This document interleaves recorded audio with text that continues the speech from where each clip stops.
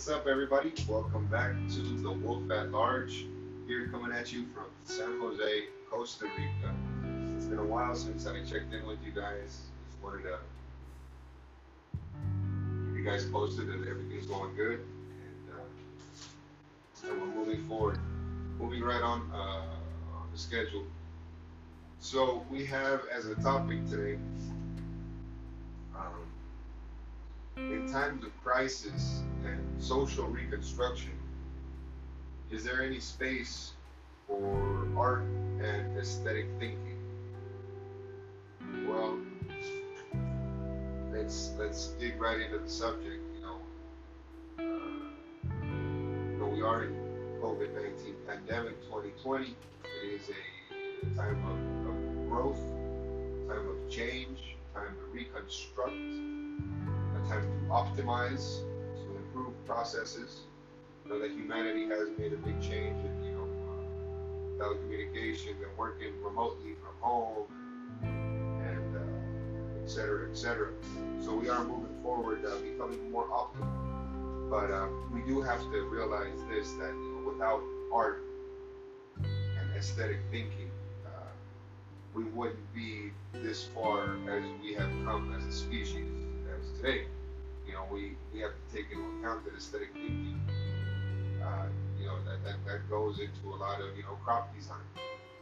We gotta think about food cultivation.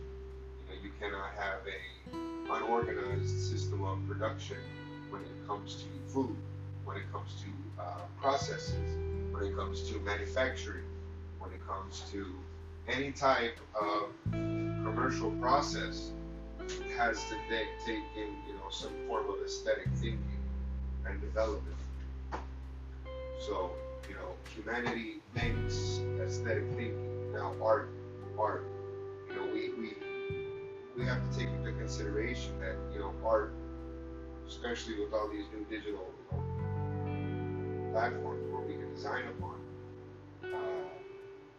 art has totally revolutionized technology, design, architectural design, to fit the necessities that we need by that aesthetic thinking. And that aesthetic thinking brings criticism, brings positive criticism, and which optimizes and improves current processes, which we thought, were optimal.